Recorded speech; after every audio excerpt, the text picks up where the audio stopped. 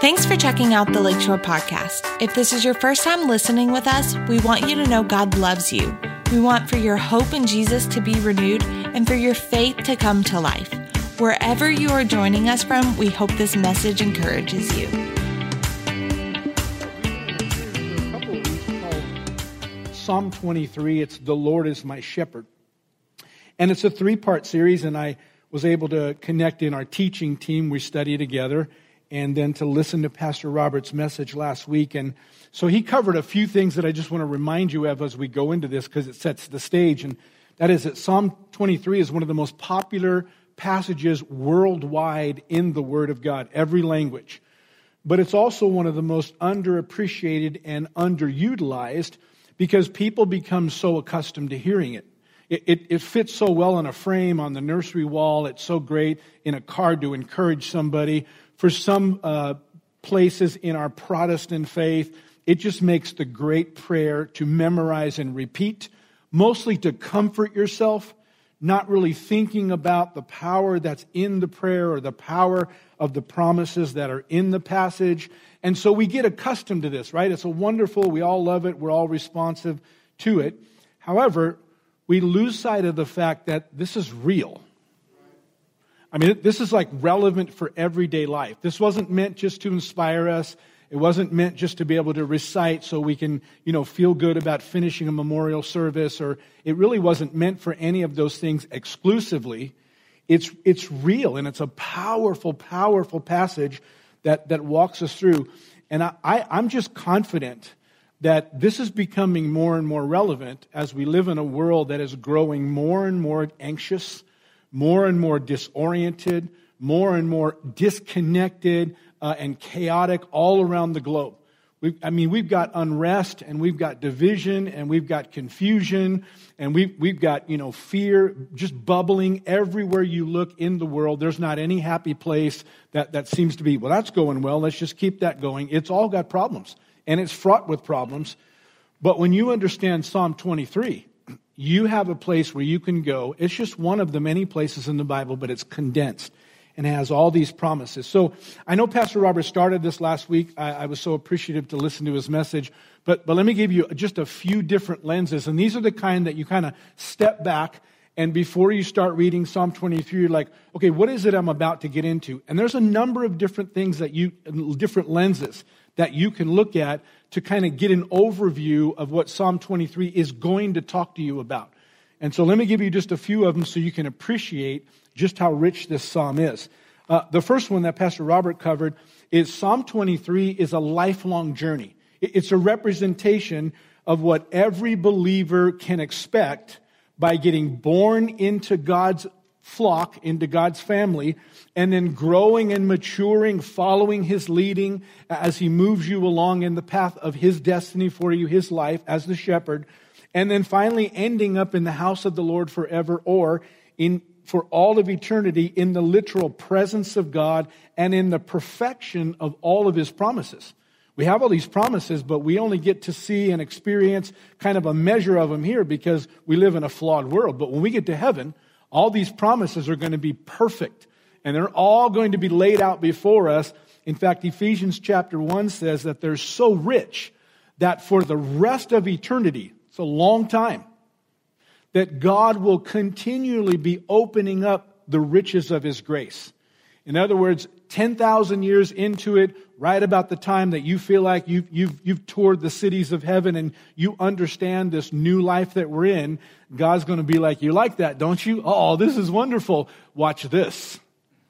And He's going to open up a whole nother vault of His grace and His riches because He's literally limitless.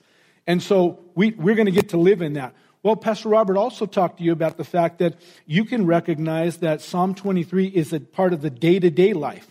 So it's literally a roadmap of how the shepherd will lead you and feed you and protect you and preserve you through every circumstance, through any situation that you encounter as we're living in a fallen world. So you don't have to wonder, some people actually believe and pastors actually preach, you never know what the Lord's going to do. That's not biblical. It's not. You don't know how He's going to do it because His ways are higher than ours.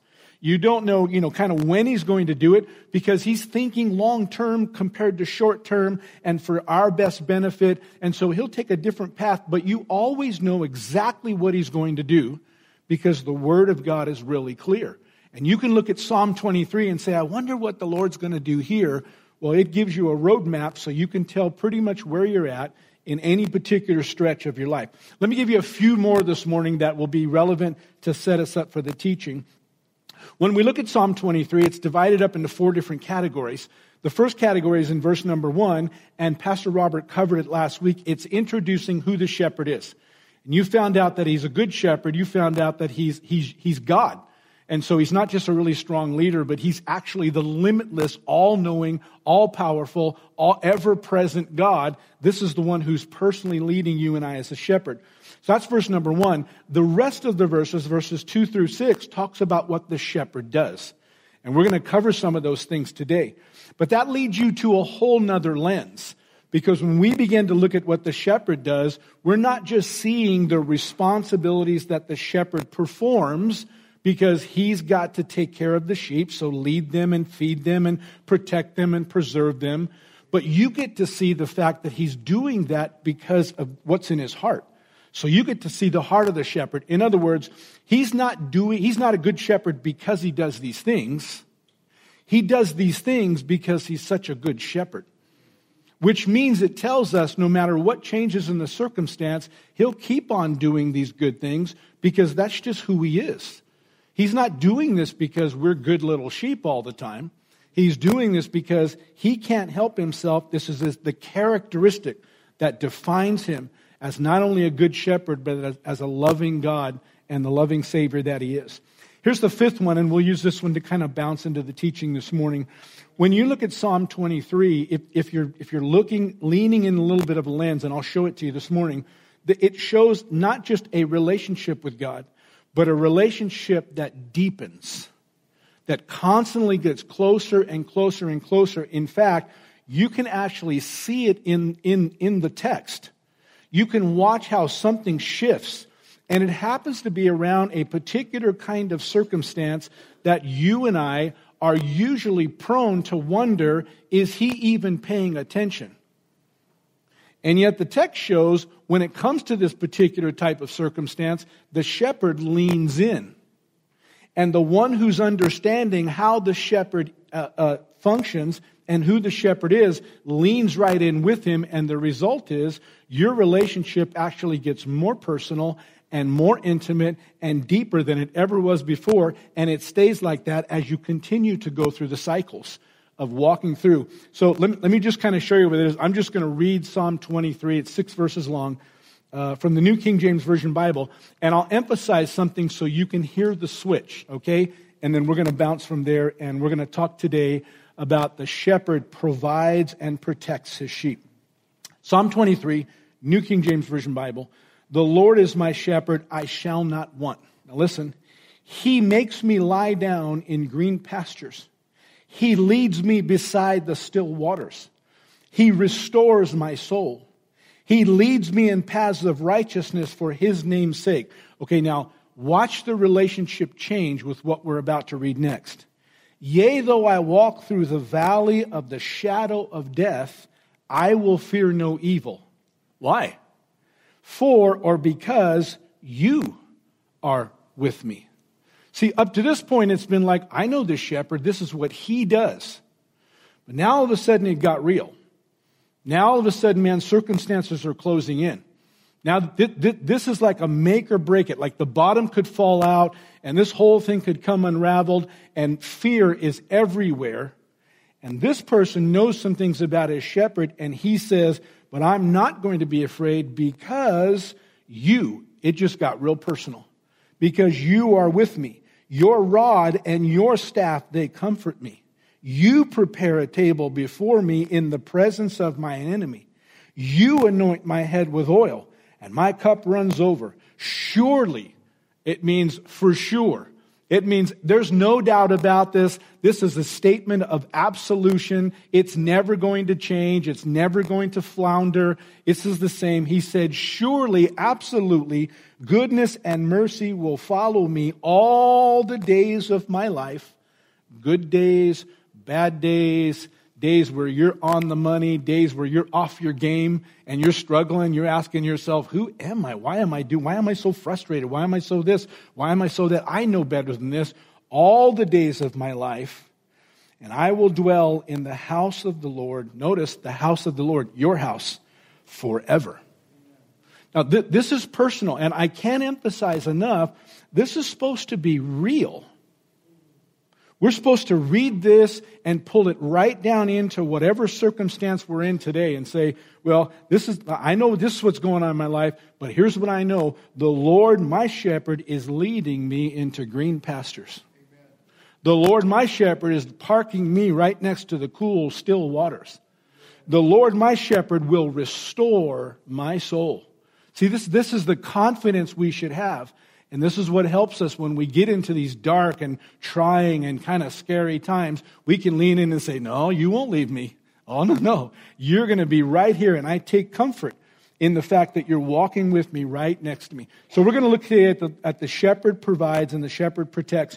And you have your notes there. I'm going to give you two primary truths. Those are your fill in the blanks. And each of them will have 3 points.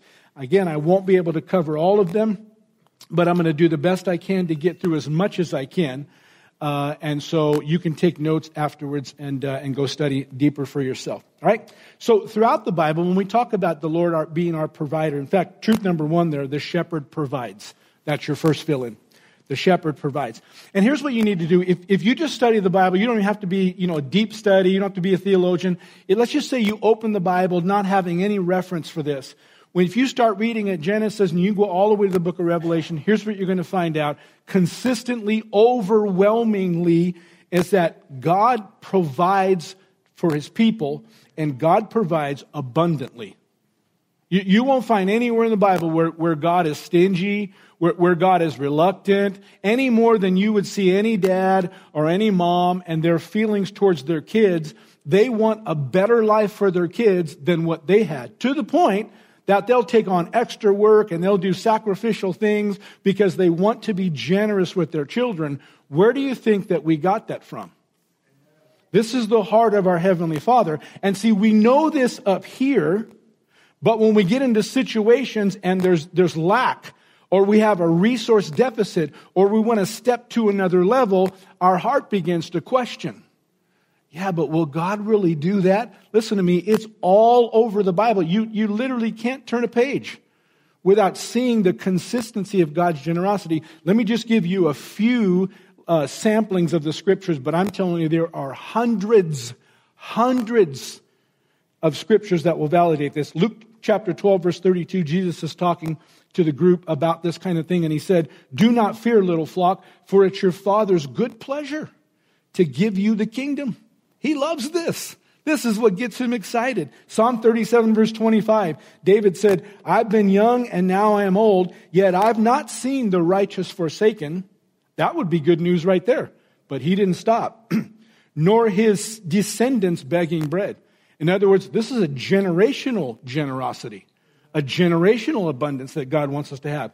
Pastor Robert quoted 2 Corinthians chapter 9 a moment ago about God's grace supplying everything that we need so we can always have everything that we need to be generous to everything that we want to be generous to or need to be. But in the chapter before, 2 Corinthians chapter 8, Paul says this, "For you know the grace of the Lord Jesus Christ." And I can almost hear him pause. Like, you do know that, right?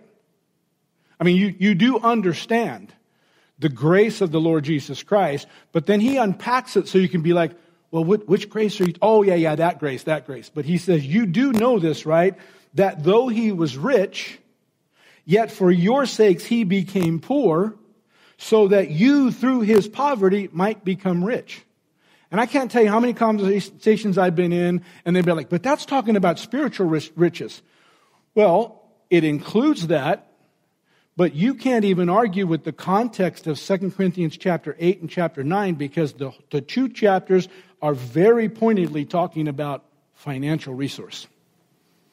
Talking about the resource you need to live right here and right now. And Paul says, you do know the grace of the Lord Jesus Christ, right? And I'm just going to tell you, lots of Christians don't. They don't. They know God can, but they don't know that part of this good shepherd's grace and his makeup is to be generous with his people. So Paul challenged, he says, you do understand the grace of the Lord Jesus, right? That though he was rich, for your sakes he became poor, so that through his poverty you might become rich. And he was expecting them to understand this. And then he was reminding them, and he goes on from there. And I know some of you are listening, and you're thinking back through maybe other teachings that you've got, not from here, but from other churches maybe, or you're thinking about experiences, and you're saying, yeah, but Pastor Go, I don't know if I can believe that. Can I just lovingly and graciously say it's still true? Even if you don't believe it, the Bible says it over and over and over again. But we need to understand some things about this grace and this generosity so that we can build our faith to begin to receive and to experience all that God has. So we're in Psalm chapter 23. We're going to focus on the second half of verse 1. The Lord is my shepherd. Listen to what he says. The first thing, he says, I shall not want. And the word want there is a really important word because it's not like that we interpret it as instincts in America where it's just kind of every desire and, well, I want this and I want that and I want this. It's not that. The word want means to be devoid of something or to have an area of need. It doesn't matter that God doesn't care about our wish list, but God starts like any good parent would do with the fundamental confidence. I will make sure that you are never in lack.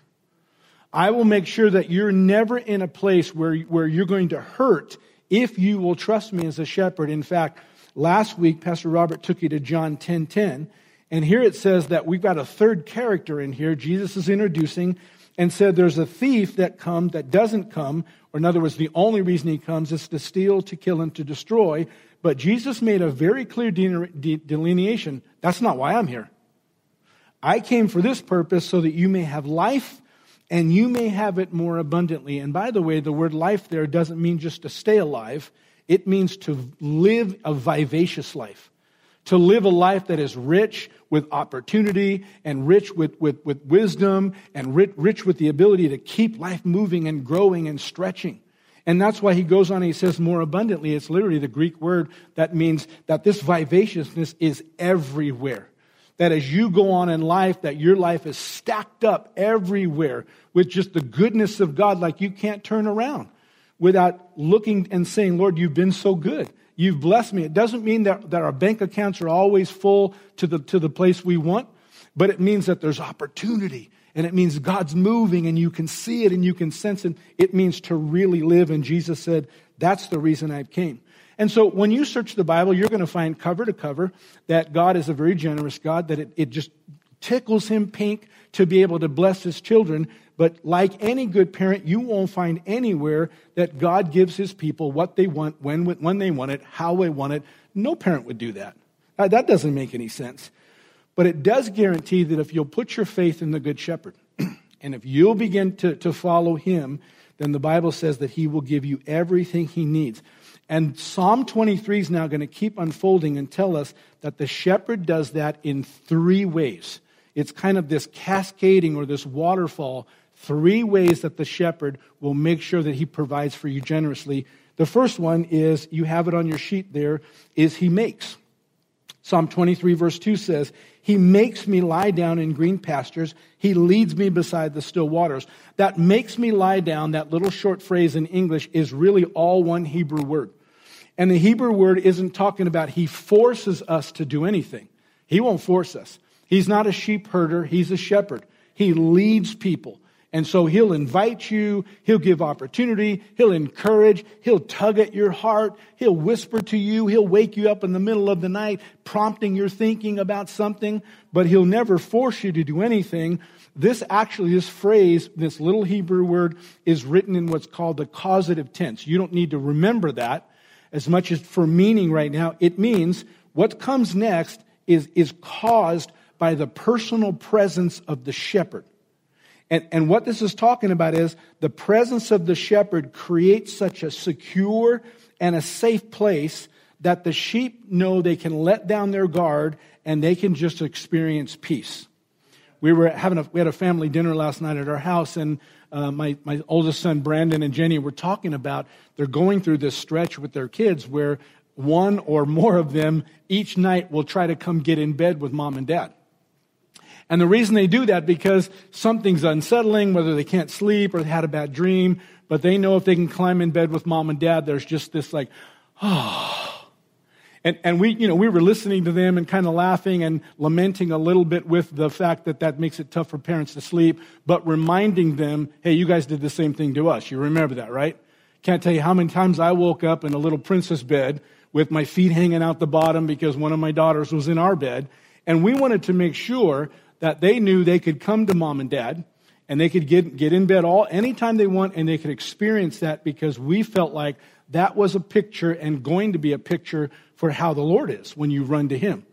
And so this is exactly when He says He makes me to lie down, He's not forcing you.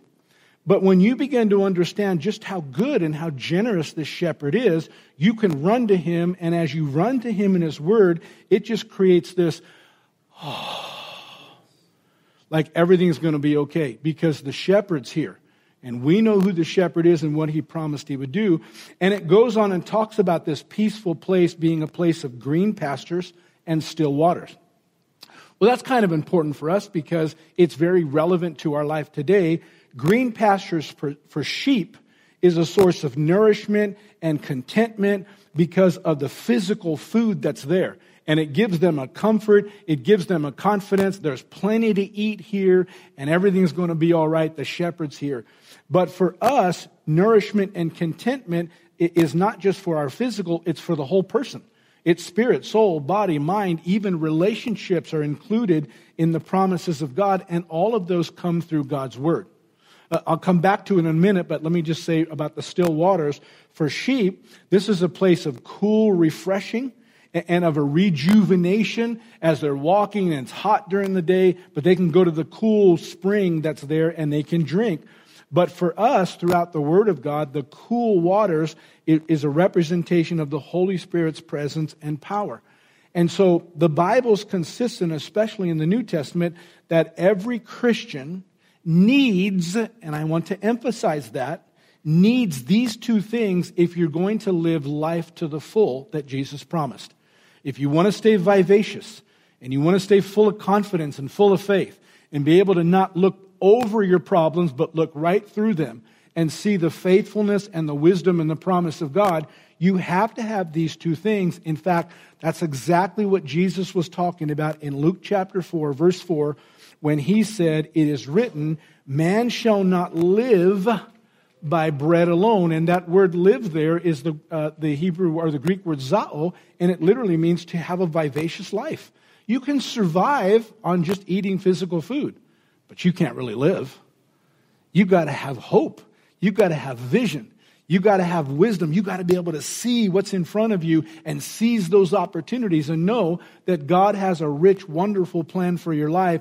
And Jesus said it's going to take more than just physical food or the requirements of resource that can make your everyday, your rent and your car payment and whatever it is. It's going to take more than that to give you a vivacious life. He says, but it comes by every word of God. And that's why there's two main reasons why the New Testament tells us to come to church. It's not just checking boxes. Because in church is where you can guarantee, even if you're struggling through your daily devotions or you're still trying to get the hang of it, you can come to church and you know when you get to church there's going to be plenty to eat. You're going to get the Word of God. You're going to get a really good meal from a nice green pasture. And you're going to be able to drink from the waters of the Holy Spirit through worship and through fellowshipping with other people. You're going to sense the love of God, the encouragement. You know this. Sometimes you'll come to church and then there was that little voice saying, I just don't even want to go today. I'm too tired. I'm too this. But you go anyway. And then you leave and you say, man, I'm so glad we went today. Why is that? Well, because you got to eat and you got to drink. And that's why Hebrews chapter 10, verse 25, the author there is saying, whatever you do, whatever you do, don't stop going to church, especially when you see the days getting darker and darker and darker. Well, listen, that's when you need to pay attention to your spiritual nourishment. When you're in heat, you need to drink more water so you don't dehydrate. When you've got a lot going on, you need to make sure to eat right so you'll have the right energy and your body functions right. These things were supposed to make sense because every Christian needs to feed on green pastures of God's Word. You can get by intellectually. You can do other things to fill your time, and there's a lot of emphasis put on, but what fulfills you? And those things are important. I'm not saying they're bad. But the Word of God comes back and says, what's the most important of all? And that is that you're feeding the deepest part of you, because Proverbs chapter 4 says, out of that deepest part of you comes all the other resources of your life. Everything else starts from there. And so feeding on God's Word in green pastures and drinking from the still waters is really important. And the reason that's so important, because that's how we see next in verse number 3, that's how He restores our soul. He restores our soul by those green waters. And the word restore means to bring something that is depleted or someone that's depleted back to full capacity. To fully refresh it and fully replenish it again. And the word soul here in the Hebrew is the word nephesh.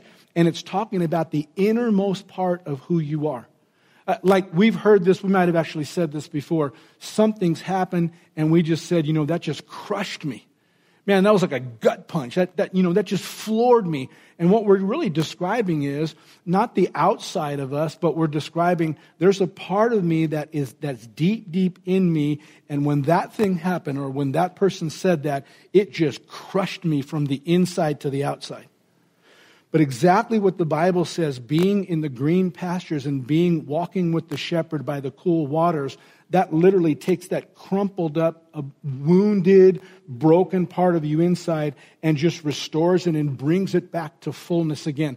I love counseling, Christian counseling especially. I love that because it helps us to unpack some things. And I have people that are friends, that are licensed professional counselors, and I really respect that and I appreciate what they bring.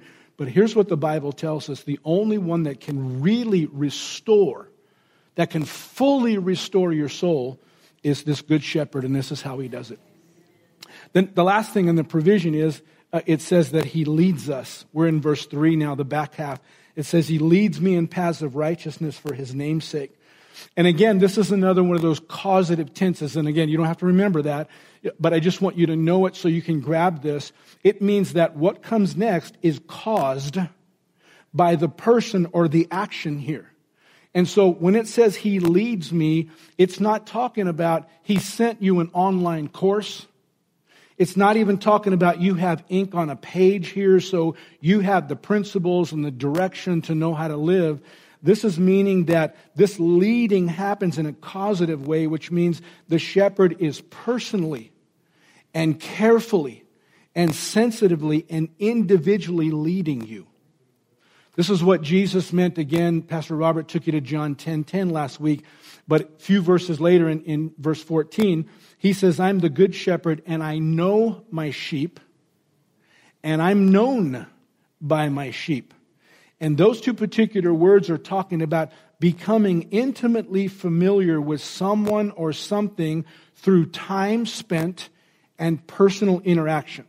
Think about your spouse, think about your family members, think about your best friends. And the reason that you know them so well is because you spent time. Because you've had conversation, you've gone through some stuff together, right? You may know some things about someone else, but you know this person because you've lived in the same circle. And that's what the Bible is talking about with this shepherd, him leading us. He says, I know my sheep. In other words, he said, I'm personally involved. I'm personally interactive. I'm not somewhere just up in the sky and watching down over the giant principles of everything. He says, nope, I'm standing right there with them and I'm leading them. In fact, if you keep going down in John 10:10, his whole purpose there is to convince them this is a real interactive relationship.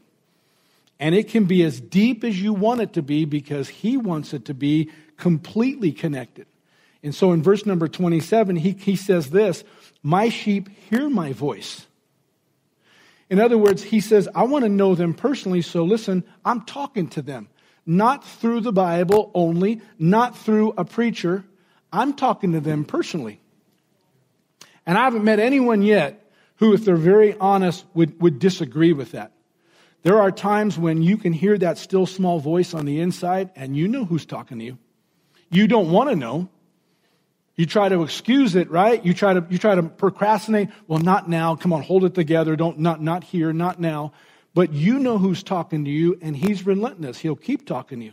He shows up when you least expect it, so you're not prepared to argue, so you're not fighting through distractions. He'll show up in those quiet little moments when you're not even thinking about it, and all of a sudden he shows up and he whispers something to you, because the Bible says, my sheep hear my voice. But listen, it goes on and it says, and they know me, and then it goes on and says, and I know them, which means they're talking back. Or they're not.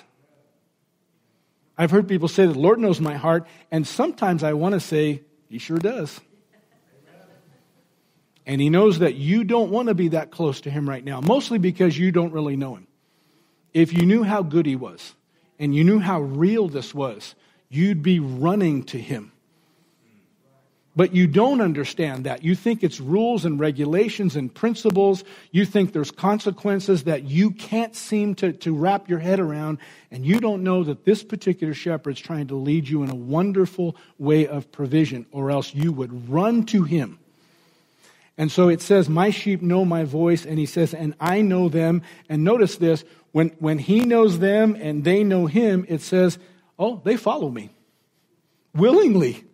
I mean, they're looking for these green pastures in this wonderful spring. They follow me. And he says, and when they do, I give them eternal life, and they shall never perish, neither shall anyone snatch them out of your hand. Can you see why they're so confident, and they're so relaxed, and they're so at peace when they know the shepherd, and they know the shepherd knows them, and this leading is personal, and he's feeding them, and he's rejuvenating them? Can you understand why there's just like, oh, I know this is crazy, but I'm just trusting. This is why you read Psalm 91 and you can't get your head wrapped around it.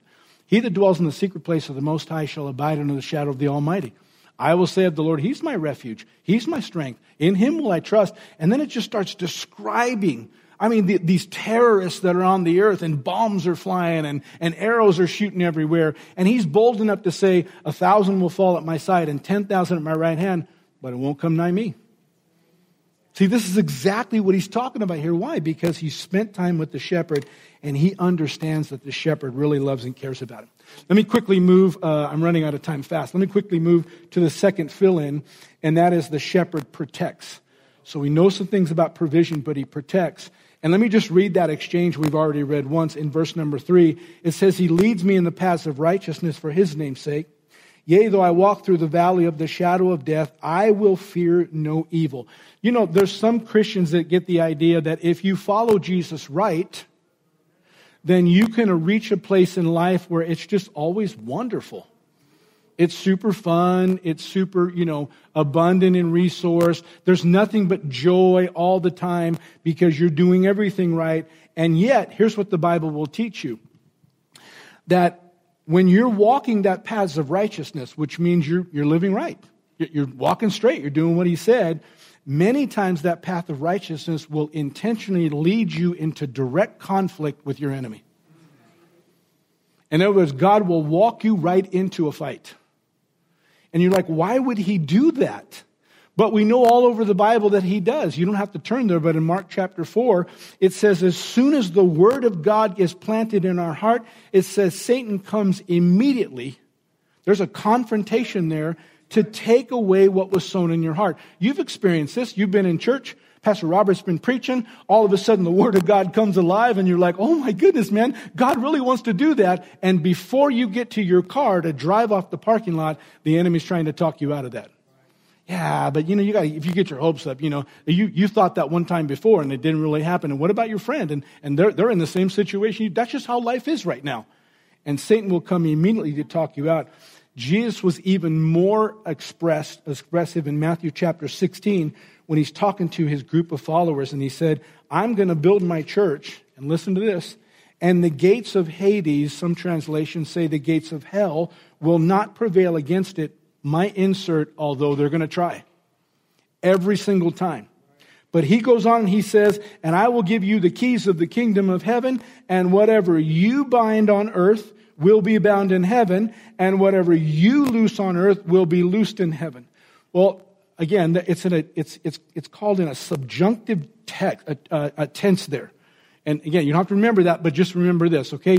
It means that when he says whatever you bind is subjugated to whatever is already bound in heaven. In other words, some translations say it this way, and I'm going to give you the keys of the kingdom so that whatever's already bound in heaven, you can also lock it up on earth. And whatever's been loosed and given to you in heaven already belongs to you, you can unlock it and loose it to flow free on the earth. And see, we begin to understand this because it's going to lead us into conflict. God wants us not to play in our own little safe space, but God wants us to live the life that we intend, and that's going to require risks. That's going to require us pushing boundaries. That's going to require us getting out of our comfort zone. But listen to me, when you're being led by the shepherd who will provide and protect, it's not a risk. The real risk is not following him and settling for a smaller, much less of an adventurous life than God really had planned for you. Because God wants to reward you abundantly. And so here's what he's building up. Let's just keep going. Again, verse number 4, the paths of righteousness will lead us right into the valley of shadow of death. And that's important. Here's a little mini study, right? Scribble down a couple of scriptures. I'm just going to take you through. I want you to see the big overview picture. When it comes to the human race, the greatest fear, this is not a Christian idea, this is secular studies, everybody agrees. The greatest fear that Christians have is not public speaking, it's death. There's a self-preservation that kicks in. And we'll do anything we have to do to avoid pain and suffering, but mostly to survive.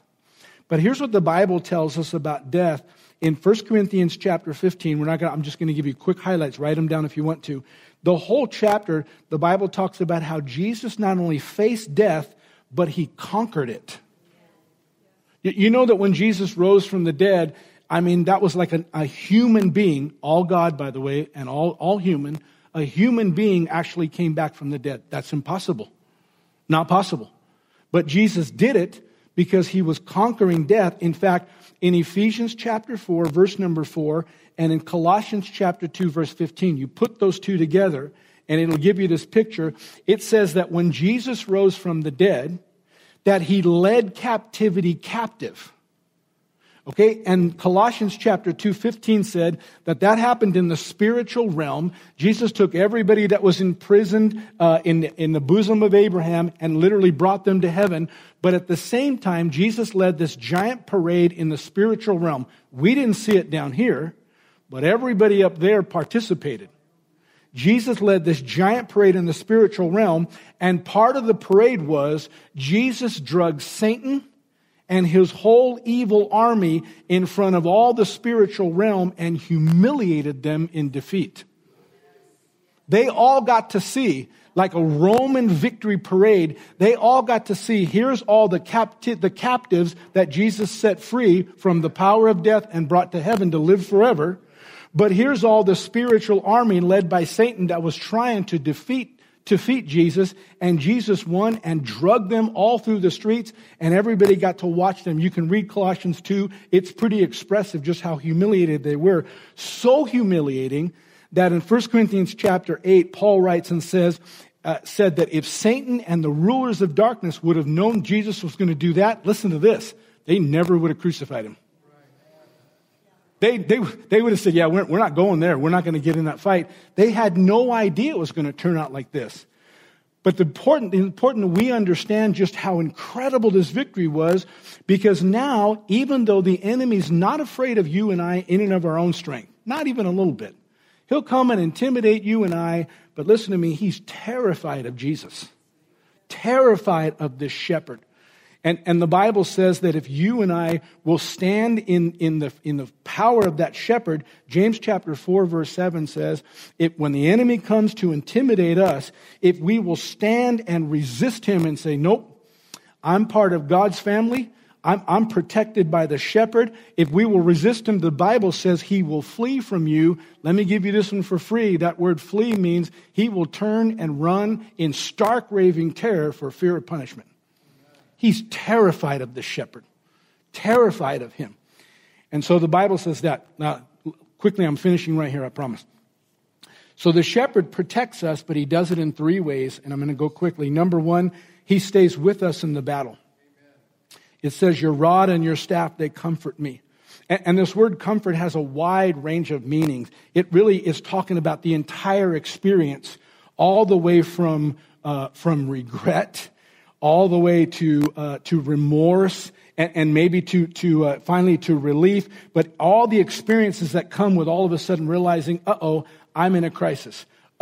This is serious. I don't know if I'm going to get out of this. When all those wide range of experiences are challenged, and they all reflect, but when they all come together, they reflect the security of being watched out for, and when necessary, even brought back into alignment by someone who really cares about you. Realizing that even if I mess up, somebody's watching me and loves me enough to bring me right back into the safe zone rather than just watch me get destroyed. In fact, this is what Hebrews chapter 12 expounds on when it says, don't despise the chastening of the Lord. And don't be discouraged when you're rebuked by him. And we are. We think if the Lord chastens us, if he corrects us, if he rebukes us, see, he's mad at us, and now he's not going to be our provider and our protector because we abandon him, he's going to abandon us. It says, no. Don't be discouraged. Don't despise that, because whom the Lord loves, he chastens and scourges every son whom he receives. In other words, that parental relationship. We mess up often, but the shepherd will love. But we'll find out here that the shepherd's rod and staff, they comfort us because it's what the shepherd uses to bring us back into alignment. Sometimes, Hebrews chapter 12 says he has to give you a swat. So I know my son Brandon, listen, my two daughters were pretty easy to parent. My son Brandon, sometimes you had to give him a whack just to get his attention. Because he was so focused on what he wanted and how he thought it should go. You try to talk, you try to train, you try to teach, he's not listening. Oh, there you are. Now let me talk to you for a little bit. And Hebrews chapter 12 says sometimes the Lord will do that. He'll give you a swat, but listen to me, it's because he loves you. He's trying to get your attention, and he wants to comfort you by bringing you back into alignment. But make no mistake, that same rod and staff, they do not bring comfort to the enemy. They're anything but comforting to him. Instead, this is what the Lord uses to strike and to drive the enemy away. In fact, the Lord is so good at protecting that the next thing he does, he blesses us right in the middle of the battle. It says, he prepare a table for me in the presence of my enemy. Our prayers usually go something like, Lord, get me out of this mess. Lord, take the risks away from me. Lord, just push all this away. Lord, get me out of this job or get me out of this circumstance. We don't like those kind of hair-raising, scary situations. But listen to me, sometimes the Lord will lead you right into a situation where the greatest blessing is going to be in the middle of enemies. Is going to be middle of risk and threats and the pressures there. And in the natural, that feels very risky. But the Bible says, nope. I'm the one leading you, and I can provide for you right in the middle of the risk. In fact, listen to 1 Corinthians 16:9. Paul describes this. Paul says, a great and effective door has been opened to me, and, or some translations say, but there are many adversaries. There's a lot of people that are unhappy about this. There's a lot of circumstance, man. If they don't go this direction, this is going to be really challenging. And yet you can sense the shepherd leading you right into that path, saying, no, go ahead. Go ahead, because I'm going to be there taking care of you, and I'm going to bring a blessing right in the middle of this. Isaiah 43 verse 2 says, when you pass through the waters, I will be with you. Well, here's the quick question. Why would I do that? Why would I go right into the waters? Why don't I just go around? Why don't I find the bridge? Why don't I rent a boat and get over the top? Why do we go through the waters? Because we're following the shepherd. When you go through the waters, I will be with you, and through the rivers, they will not overflow you. And when you walk through the fire, you will not be burned, nor will the flames scorch you. Some translations say the smell of smoke won't even be on your clothes. Now think about sitting around a campfire. I love campfires. But I know if I do a campfire in my backyard, I got to go from there to the shower. And sometimes I don't want to sit at the campfire till 11 o'clock at night talking and having fun and then have to go take a shower. I'm tired. I want to go to bed. But the smell of smoke's all over me. But he says, if you'll follow me right into the fire, not only will you not be burned up when you're done, smell of smoke won't even be on your clothes. This is the promise of the shepherd. And so we got to know that in the middle of this, see, we think we have to get outside of a crisis before the blessing can come. But the amazing thing about the shepherd, you can still be in the middle of a circumstance and he says, anybody ready for lunch? He'll feed you. There's joy in the middle of these crises. There's incredible encouragement and strength where all of a sudden you just get a lift and you realize, man, I'm eating tall grass and I'm drinking from a cool pool, even though I'm right in the middle of the crisis of my life. But this is the shepherd. He's so good at this. Here's the last one, and we're finishing right here. He refreshes us from the battle. Talk about that smoke not even being on your clothes. God never leads you into a situation that he doesn't completely refresh and replenish on the backside. There's so much in the Bible I wish I could take you to. Hebrews chapter 11, verse 6 says that without faith it's impossible to please God, because he who comes to God must know two things. Number one, that he is God. Most Christians know that.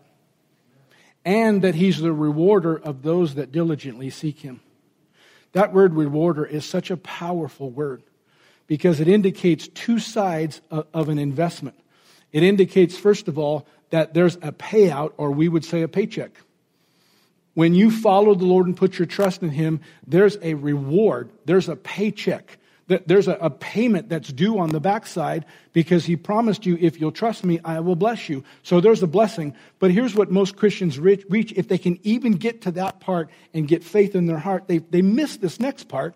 And the next part is, not only is there a paycheck, but there's a payback. That word's also inclusive of a reimbursement. Everything that it cost you walking through that trial. All the bumps and the bruises and the challenges in relationship and the finances and the sleepless nights and everything it cost you, God will not only give you the paycheck, but he'll pay you back. He'll reimburse you for all of that. And this is what we're seeing in here. He refreshes us in battle. It says, you anoint my head with oil to the point that my cup begins to run over. Not just enough. You'll spill it all over the place. And we find out throughout the Word of God, this anointing with oil is consistent. It always is talking about a calling and an inauguration or an initiation and empowerment for service. And it's also a symbol of healing and of restoration and of favor. And both of them are implied in Psalm 23. When he says that you anoint my head with oil and my cup runs over, it's talking about God will empower you. God will enable you. God will install you into the next part of your journey for you to continue moving forward in him. But not only that, he will pay back, he will heal, he will restore, he will replenish everything that it's taken to get to that point. So we're not just beat up and beleaguered trying to hang on till the end, but we're moving forward in the power and the blessing of the Lord. Let me read you two scriptures and I'm done. Acts chapter 10, verse 38, it says, how God anointed Jesus of Nazareth with the Holy Spirit and power, who went about doing good and healing all who were oppressed by the devil, because, why was Jesus able to do that? Because God was with him. Well, can I bring you some really relevant good news? God's with us. I don't just mean broadly. I don't just mean, of course, in the Christian faith, the big church. I mean with us individually. Jesus is with us, and he's still going about doing good, healing all who are oppressed by the devil. And that's why the Apostle Paul wrote this in 2 Corinthians chapter 1, verse 20, and I'm going to read a couple of verses. It says, for all of the promises of God have been fulfilled in Christ. All of them. All of them. I know some people will argue and say, well, that's really Old Testament. All of them. Every one of these promises we find, and Psalm 23 is loaded with them. Every one of these promises have already been fulfilled in Christ. Listen, with a resounding yes. In other words, Christ stepped up and he paid for all of those promises to be fulfilled in completion, in full. In fact, if we read the Bible right, Christ's payment was an overpayment. He actually paid more than was actually due so that all these promises would be paid for. But watch what comes next. It says, and through Christ, our amen, which means yes. Well, other translations include some other parts of the meaning. It also means I agree. So if I say something good, right? Some of you, I could see your mouth moving. Amen. That means I agree.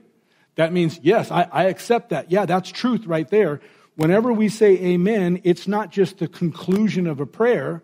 We're saying everything that has just been stated, I agree with that. I receive that. I put my stamp of approval and my agreement into it.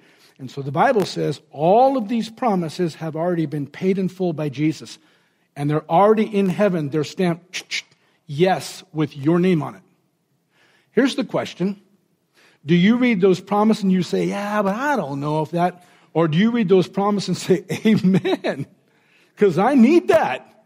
Amen. I don't deserve it. I can't ever earn it. But amen, I'm so glad that Jesus did that Jesus gave it to us. And he says, when we do that, verse 21, it goes on and says, which means, yes, ascends to God for his glory. God smiles real big and said, that's what the whole thing was about. Jesus paid for it, so you could say, yes, please, thank you so much. And the exchange has been done, and God says, and that was the plan from the very beginning. Jesus would come and purchase so that you could receive what you desperately needed, and the family comes back together, and the destiny, the kingdom keeps moving forward. And it goes on and says in verse 21, it is God who enables us, this is the apostle talking, along with you.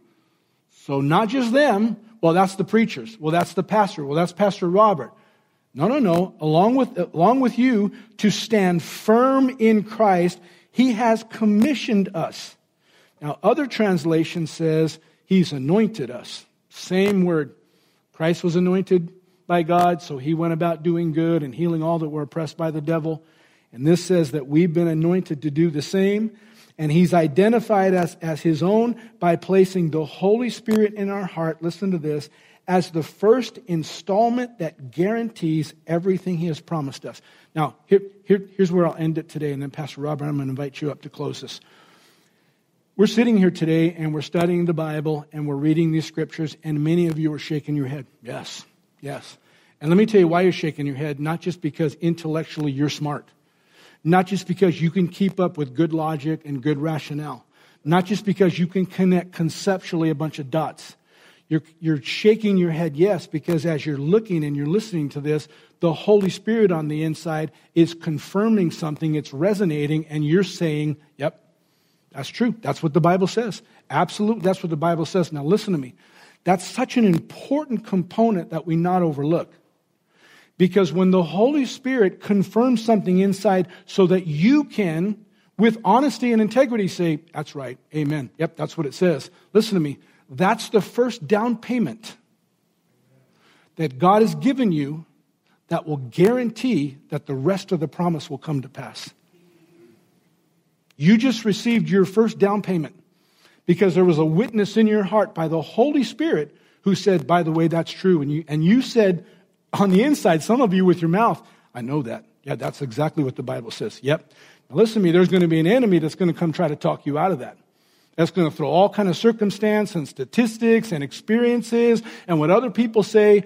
But you've just got the first installment of a down payment by the shepherd himself. That he says, if the Holy Spirit's telling you on the inside, no, that's truth, there's your guarantee that I'm going to stay on the job and I'm going to bring all this to pass. Thanks again for listening. To hear more messages like this one, make sure to subscribe and check out our podcast channel for more messages. If you like what you're hearing, share it with your friends. For more content from Lakeshore and information on services, check us out at lakeshorecf.com.